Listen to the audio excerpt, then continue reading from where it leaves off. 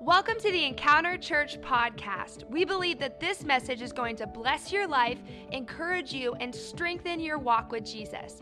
Grab a notebook, a pen, and let's jump right in. All right. Amen. Well, good morning. How's everybody doing today? Man, I'll tell you what, I'm excited. We are 1 week away from an incredible celebration. Anybody know what next Sunday is? Easter. Let me just say this real quick. Easter is so much more than an egg hunt. Easter is so much more than taking pictures with an Easter bunny. Easter is so much more, this is hard to say, than chocolate. I got that out. I feel good that I got that out. Now, Easter is going to be an incredible day for us to celebrate what Jesus Christ did for you and for me. I want to encourage you, grab invite cards on your way out this morning. Man, I'm carrying these things with me everywhere I go, passing them out to everyone I talk to. Grab some of these. We've got posters. Some of you have yard signs in your yard. We have run out of those. But begin to invite somebody. I would challenge you, if everybody that calls Encounter Church home would not only be in church next Sunday, but would bring somebody with them. Come on, could you imagine how many lives we would have the opportunity to speak into that day? Can you imagine the response of the altar when God gets a hold of the life and the heart of the broken man? We're going to look at some in-depth things next Sunday. It may be a little different Easter message than you're used to, but I believe that God has ordained next week, that God has set some things in motion. It's going to be an incredible service. Invite somebody, pray this week, be a part next Sunday morning at the Heckard Performing Arts Center. It's going to be awesome. Amen? Amen. How many of you will make a commitment right now to invite somebody to come with you? Okay, about half of you. Hey, that's better than two.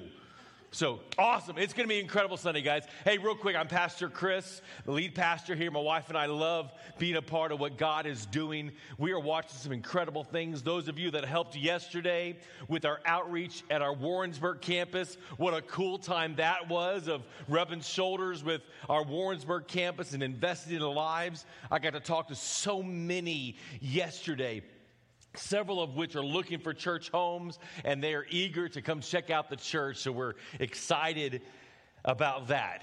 Well, today we are going to dive into a series that we've been in for about 9 weeks now. We're processing through the book of Acts.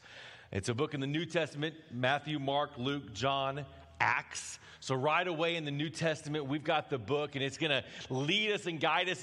What happens in the book of Acts is Jesus has just ascended back to heaven. But before he left, he looked at the believers, the followers, and he said this. He said, go to Jerusalem and wait for the promise. And as you do that, God's going to pour out something in your life. So they went to Jerusalem, began to pray and seek after God. The Holy Spirit consumes them. We've all read in Acts chapter 1 and Acts chapter 2 what a crazy time that was. Amen? The Spirit of God was flowing free. They were filled with the Holy Spirit. A new boldness to share the good news of Christ was come upon them. And we have firsthand opportunity to learn how did they respond. But more importantly for you and for me, how do we respond? You see, I think for too many years, the church, capital C church, like the corporate church, has been guilty of not being the church, but have been satisfied just doing church. Let me say that again. I think for too many years, and I think results of that, look at our world around us.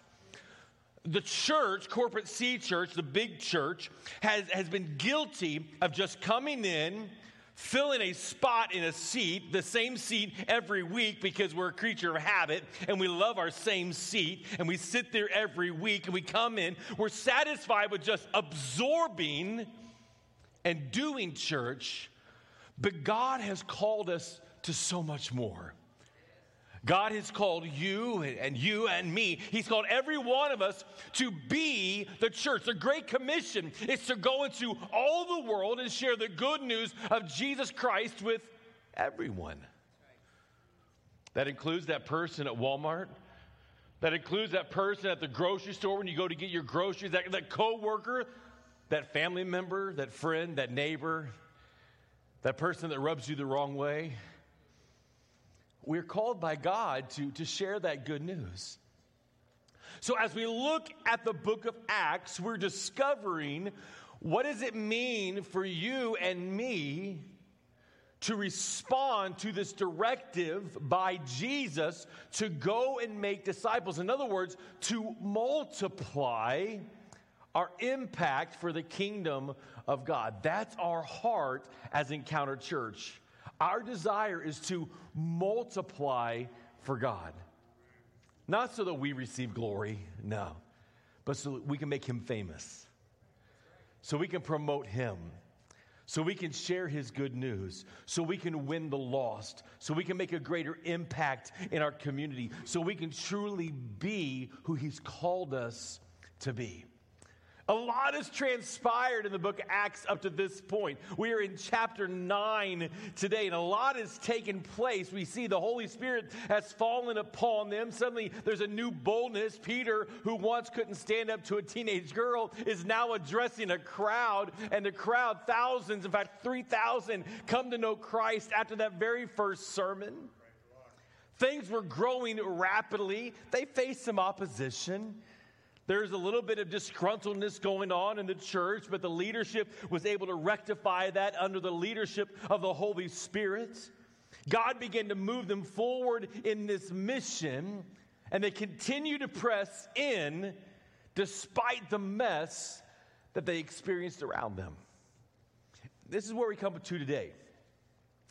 Philippians chapter 3, and why am I reading Philippians? Because the guy we're going to talk about today wrote a lot of our New Testament. In fact, he wrote the book of Philippians to the church in Philippi. And here's what he says. He says, I press on to make it my own because Christ Jesus had made me his own. Come on, would you read that with me this morning? I press on. Come on, say it with confidence. I press on to make it my own because Christ Jesus has made me his own. If you have accepted Jesus Christ as your Lord and Savior today, if you've taken a moment to say, Lord, come into my heart, come into my life, make me brand new, guess what? He's made you his own. He's grafted you into his family. That doesn't mean that you're done. That doesn't mean that you kick back in the lazy boy and flip the foot up and you put your electric blanket on, you turn it on high, and you sit back and veg. But what does Paul say? Paul says, man, I'm going to press on. I'm going to take ownership of what God has done in my life. I'm going to push forward to the things of God. Why? Because Jesus has entrusted me with this relationship. And I love watching the early church unfold in the book of Acts. This firsthand opportunity to experience and embrace what they are learning and finding out about the Holy Spirit. So here we are, chapter 9. A young man by the name of Saul, later is referred to as Paul. Let me share a little bit with you about this guy. If you remember, when Stephen was stoned to death, and what does that mean? That means they took large rocks and they threw these rocks at him until the point of his death. When Stephen was stoned to death, all of the coats of the religious leaders of that day were laid at the feet of a man or young man by the name of Saul. And here's the deal. Saul was born in a predominant Jewish family. Now, hold on to this. It's all going to come together in a moment. His family was in the capital city of Tarsus. He was a Roman citizen by birth, so Jewish family, Roman citizenship. He was born 5 to 10 years after Jesus' birth. So Jesus died when he was 33 years old. So we can safely say that Saul, soon to be known as Paul, was in his early to late 20s at this point. He had gone to Jerusalem, received training there. He undoubtedly had heard about Jesus. He may even have sat and listened to Jesus speak. and share.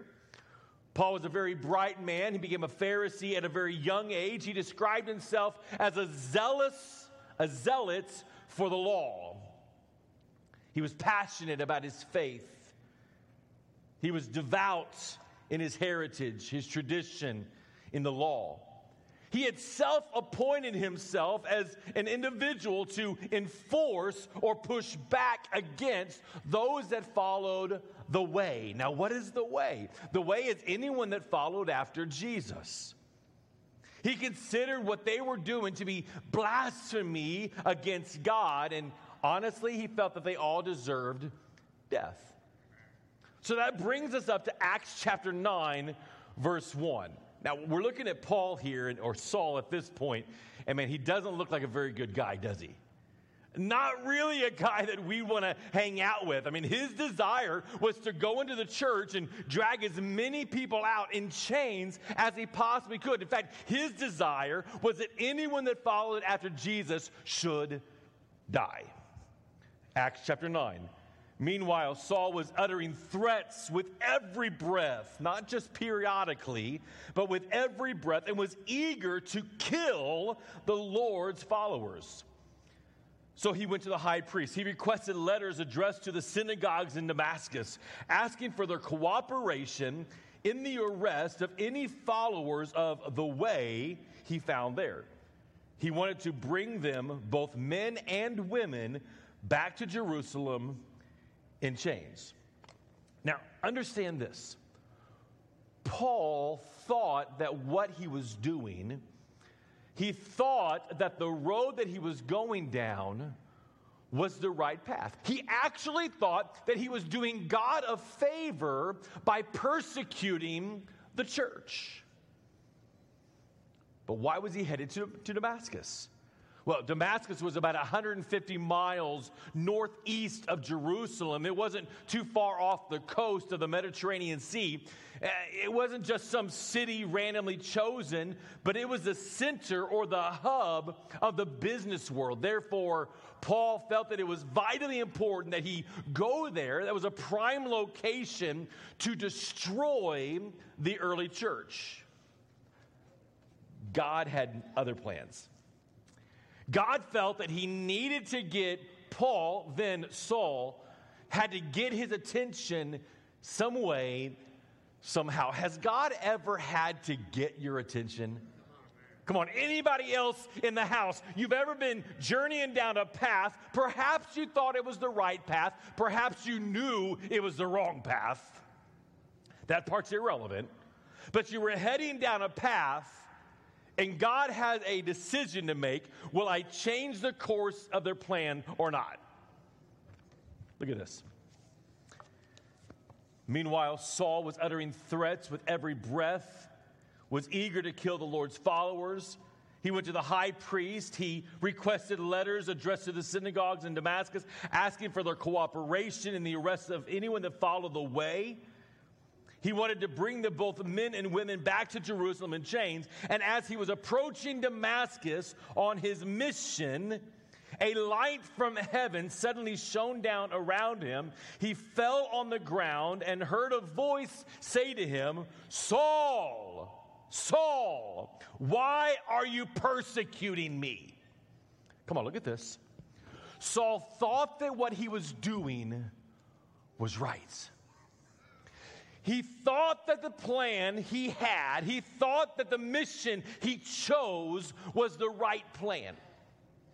He thought that he was dragging people out that were following the wrong path, but in this moment, a light shines from heaven. God gets his attention, and the Lord says to him, "Why are you persecuting me?" Come on, look at this. Why didn't he say, "Why are you persecuting the church? Why are you persecuting the followers of the way? Why are you persecuting those that are committed to Christ?" He didn't say that. He said, "Why are you persecuting me?" Remember, God brought us in. He grafted us in to his family. Our text, Paul, when he's writing the church of Philippi, he said, "I make this my own because God made me his own." God takes it personal as we press forward with him. Look at Saul's response. Who are you, Lord? And the voice replied, I am Jesus, the one you are persecuting. Now get up and go to the city, and you will be told what you must do. Then the men with Saul stood speechless, for they heard a sound of someone's voice, but they saw no one. Saul picked himself up off the ground, but when he opened his eyes, he was blind. So his companions led him by the hand to Damascus. He remained there blind for 3 days, and he did not eat or drink anything. Now, what is this saying to you and to me? I don't know about you. God's gotten my attention before, but he's never had a bright light shine out of heaven. He's never called out to me audibly. He's never blinded my eyes before. So what does this mean to you and to me today? You and I aren't going around pulling people out of the church, out of their homes, throwing them in jail. So how can we relate to Saul or Paul's experience in this moment? That's what I want to look at. There are 4 insights, 4 things that we can learn from Paul's journey to Damascus. Number 1 is this: without God, we are lost. Come on. Without God, we are lost. I want you to understand something this morning. God is concerned about the lost. The Bible over and over shares stories about the one that was lost. The lost coin, the lost sheep, the prodigal son that ran off and squandered everything away. Over and over, the Bible tells us that God is concerned about you and about me. And the good news is this: while we were still messing up, in the midst of being lost, in the midst of our stupidity, come on, God chose to send Jesus to die. Man, we talked about it a moment ago. You don't have to get yourself cleaned up. I can't tell you how many times I've heard people say this over the years. Well, one of these days, when I get myself on the right path, one of these days, when I get cleaned up, one of these days, when I do enough good to make myself presentable, then I'll come to God. That's not the deal. Come just as you are. God loves you as you are, but he loves you too much for you to stay as you are. I want to challenge you today. Embrace that love. Embrace the calling of God. Embrace his arms today, because without God, we are lost. Verse 4 and 5. Paul fell to the ground and heard a voice say to him, Saul, Saul, why are you persecuting me? Who are you, Lord? Saul asked, and the voice replied, I am Jesus, the one you are persecuting. Now look at this. Paul knew the scriptures. He had the head knowledge. He was a very intelligent guy. But he was missing one key ingredient. He was missing a personal relationship with Jesus. He was out to get anyone who claimed to follow after Jesus. But he really didn't know who Jesus was. In fact, verse 5, it says this: Paul cried out, who are you, Lord? He had to come to the place of understanding exactly who Jesus was. Maybe that's where you are this morning. Maybe this is the first time you've been in church in a long time. Maybe you've been coming for a few weeks and you're trying to figure out all this and use the term religious stuff. And by the way, let me put a little disclaimer. We're not into the religious stuff. Religion is what hung around the cross. But Jesus is the one that hung on the cross. So I'm not up on all this religious stuff. That stuff will get you distracted all day long. Come on. But Jesus is the one that will set you free. You're here today and you're trying to figure all this stuff out. I want to challenge you. Call out to God. Why? Because he already knows your name. He already knows your life. He already knows your thoughts. He knows what you're going through. He knows the mistake you made last night. And he still loves you. But like many of us, like Paul, many of us think that we have it all figured out. Paul thought he was going to become the super Pharisee of the day. He was going to save the day for Israel. He was going to save the day for God, make a name for himself, promote himself, rise highly, quickly up the ranks, maybe even become the youngest high priest ever. But Paul's journey was interrupted. Man, I don't know about you, but I've been there. When I was probably about Paul's age, maybe a little bit younger, I had my life figured out. I had retirement. At the age of 23 years old, I had retirement figured out. Right? Come on, some of you are planners. Some of you are with me on this. I had retirement. I knew exactly what I was going to do in retirement. It's another story for another time, but suffice it to say, God said, I got different plans. See, sometimes God's got to get our attention. Sometimes God's got to get us off of our path and onto his path. God stepped in Paul's situation and he changed everything. Paul was heading one direction and Jesus stepped in and grabbed a hold of his heart. I want to challenge you today to allow God to bring you to a brand new place of a heart change, a heart transplant, if you would. Ezekiel says that God will take the old stony, stubborn heart and replace it with a tender, responsive heart. Some of you need spiritual heart surgery today because your heart is no longer responsive. You may be here and you may be saying, Pastor, I've been a Christian for 45 years. The problem is, what's your heart doing? You may have prayed a prayer 45 years ago, but what's your life representing? The Bible says, you will know we are Christians by our love. That by the fruit that we bear, by what we produce in our lives.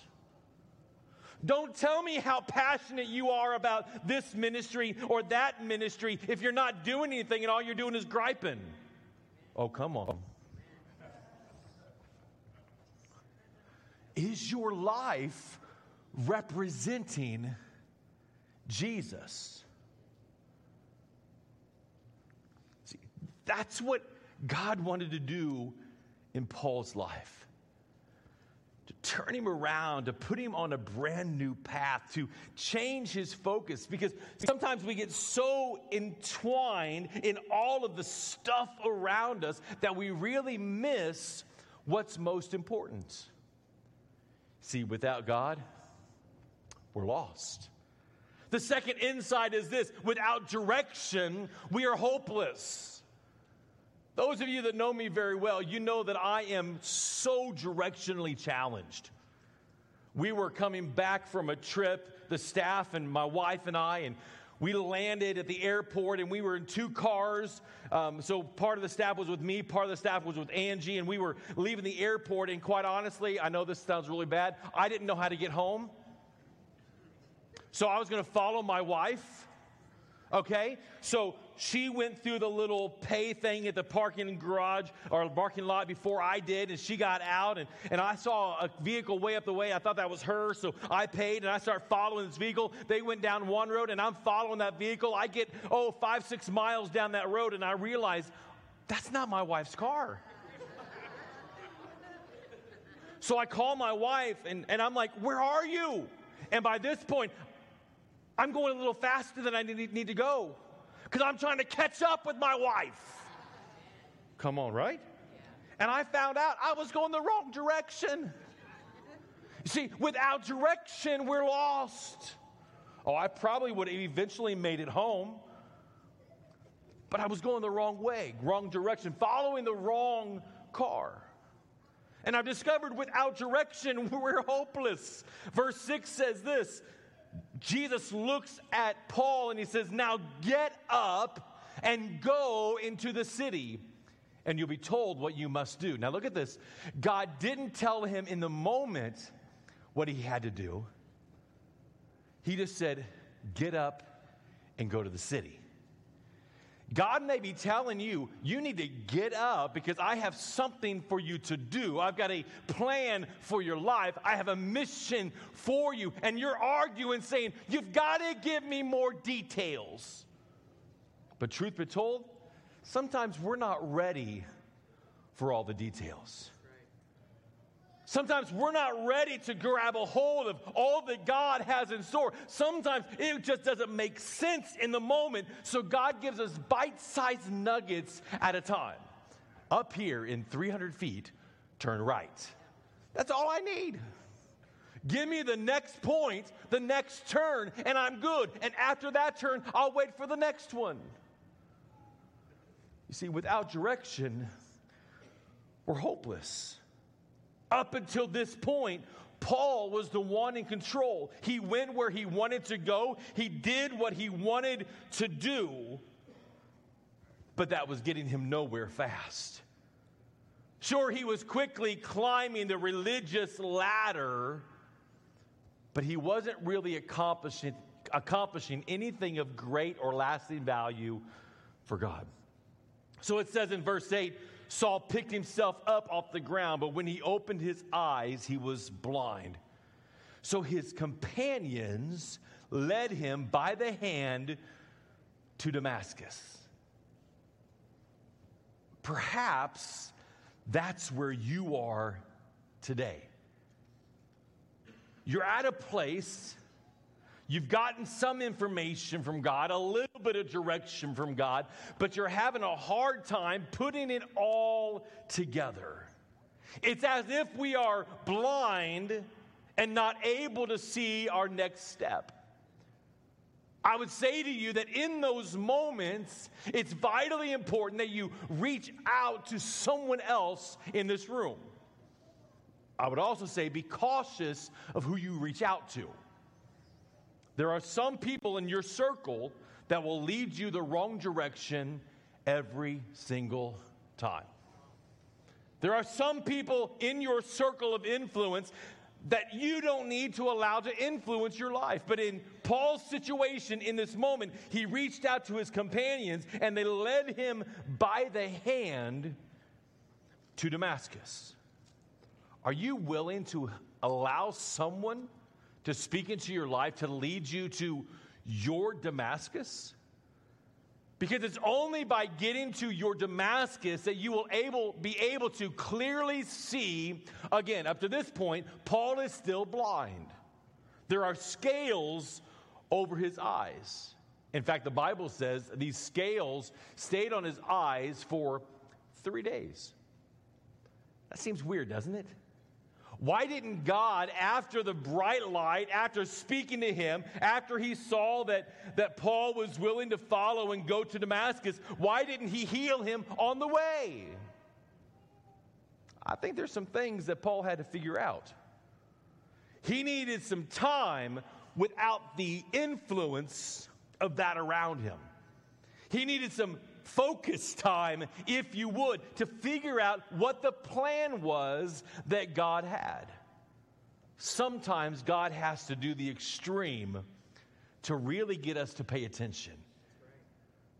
He also went without food. He went without water. He was fasting and praying, trying to sort out all that had happened in this journey to Damascus. You see, without God, we're lost. Without direction, we're hopeless. And number 3, we find this: without grace, we're an outcast.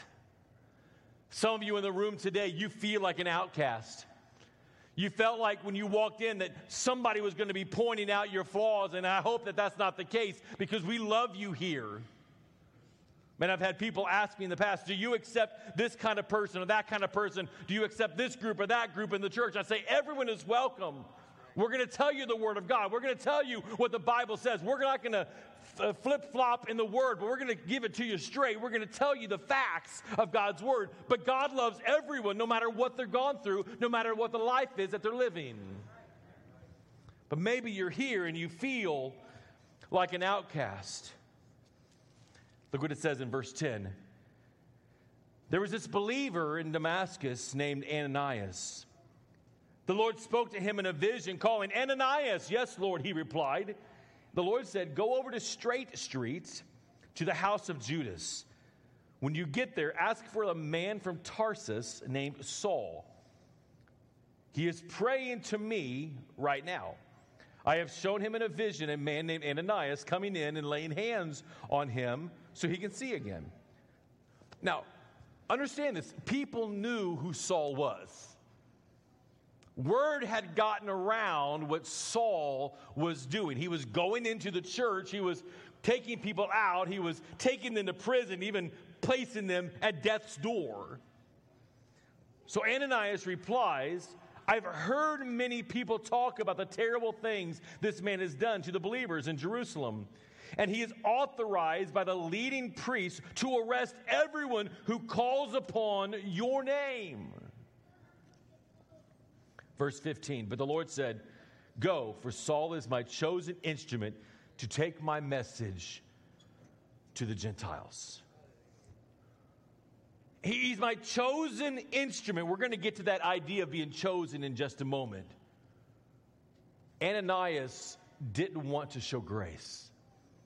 Have there ever been people in your life that have just messed up so many times that you didn't want to show grace? Come on, let's be honest, right? We want to push them away. We want to say things like, "Well, they'll never change. Oh, they're just all talk. They're not going to ever change. They're going to do the same dumb things over and over they've always done," right? Have you ever said that? Sure you have. That's kind of where Ananias was. He's like, "I don't want to show grace to this guy. I know what he's done. I know what his plan is. I know why he's come to Damascus."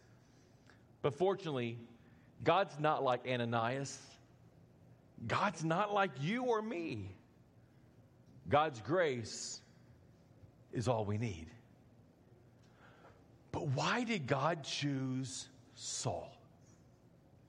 Why did he choose this man that had been persecuting Jesus and the church, causing a ruckus? Why did he choose him? Well, Saul was a trained Pharisee, so he understood the law. He could communicate the gospel to the Jews. He grew up in the Gentile world, so he understood how to communicate to the Gentiles.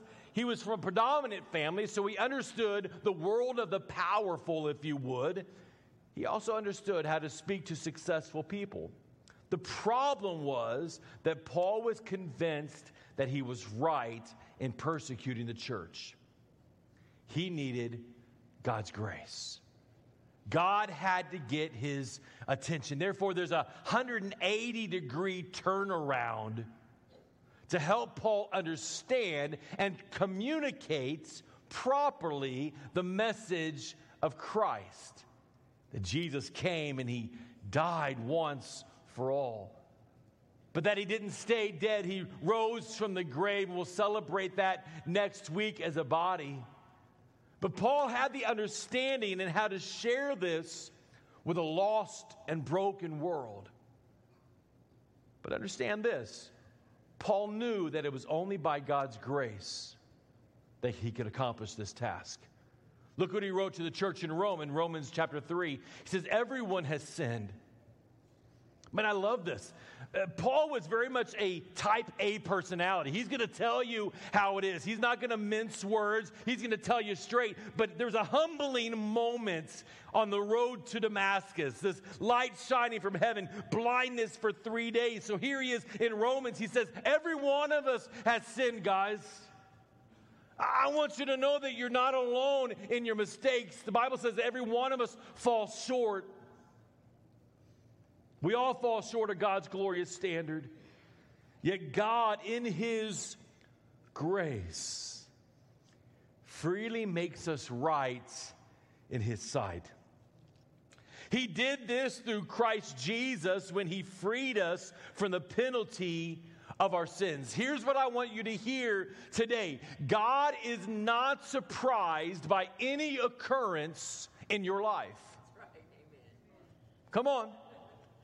God is not surprised by any occurrence in your life. I want you to think back. Some of you, like I said, have been saved a long time. I want you to think back to your BC days, your before Christ days.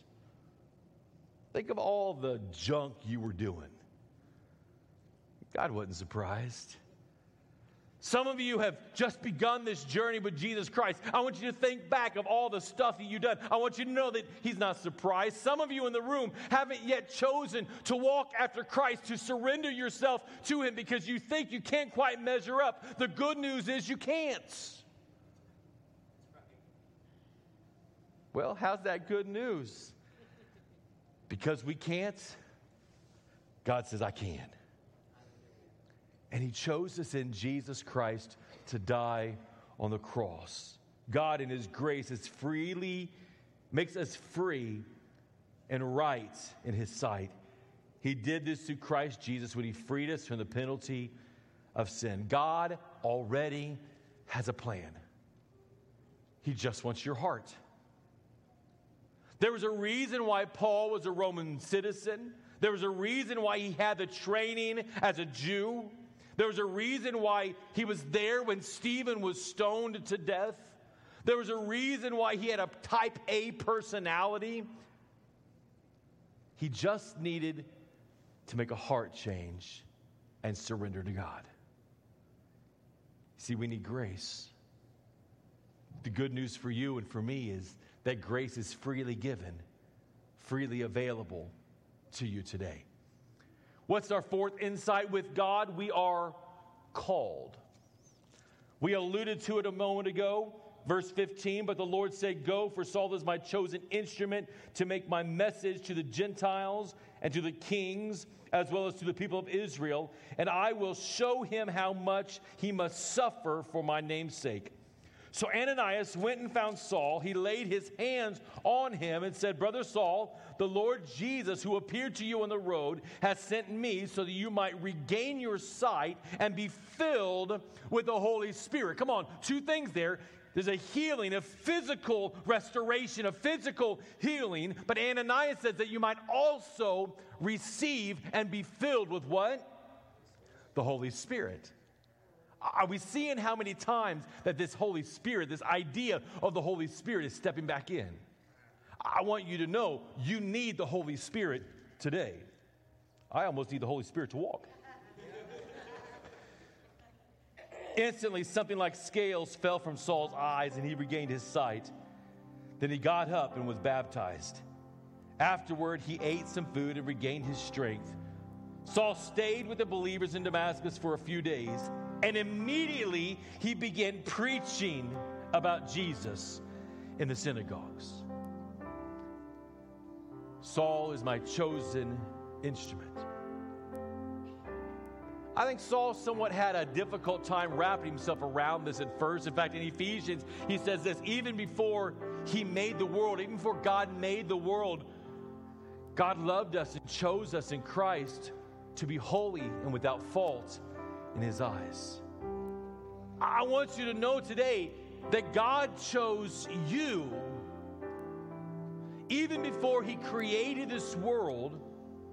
He chose you to be in Christ for a purpose. That's God's plan. Look what he chose us for. He chose us to be holy and blameless. The more we turn our lives over to God, the more that he can do in and through us. And in verse 18, it says, instantly something like scales fell from his eyes. He regained his sight. He was baptized. He got up. He ate some food. He began preaching, sharing about Jesus Christ. I believe that Paul is evidence for you and for me of the amazing way that God can change a person's life. That God can take us from the wrong road to the right road. In my opinion, Paul was really the least likely person. If I was to see Paul, I probably wouldn't think, man, one day he's going to be a great leader of the church. Because quite honestly, he was a dirty, rotten scoundrel. Right? But God had a different plan.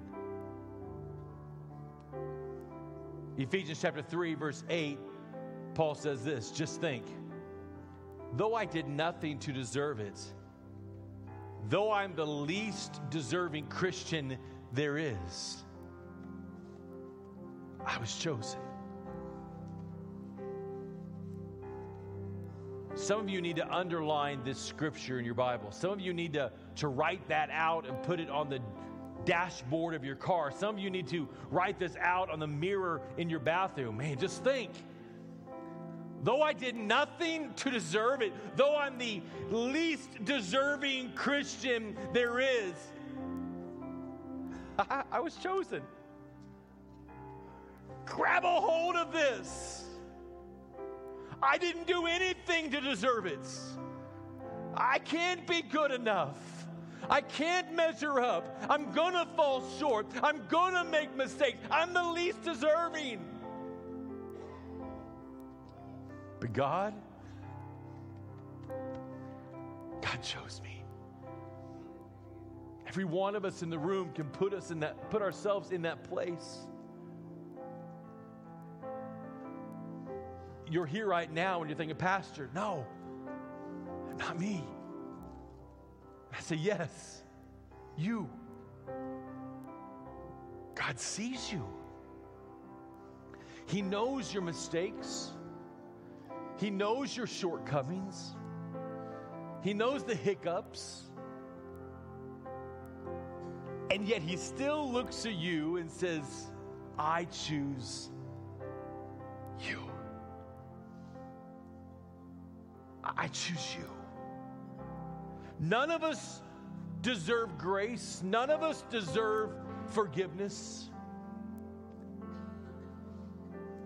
It's undeserved. It's unearned. It's a gift from God. No matter what you've done, no matter where you've been, no matter who you've hurt, no matter how many times you've turned around and gone the wrong direction, no matter how many times you've resisted God's love, God can change you. Come on, that should make some of you so excited you want to slap your mama. God can change you.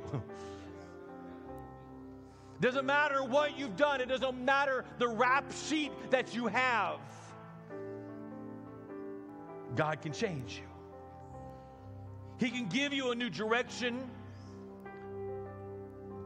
He loves you. He wants a relationship with you. Paul found himself in this place. He had to understand and wrap himself around the significance, the meaning, the purpose that Jesus Christ had for him. He simply says, I press on. I'm going to make it my own. I'm going to take this personally. I'm not going to just play games. I'm not just going to fill a seat. But I'm going to passionately pursue that which Christ has placed in me. I'm going to make it my own because he has made me his own. I want you to look at your life today. I know I've said this already this morning, but some of you in the room, and you have been battling all morning long with this message. Because you're thinking, I can't measure up.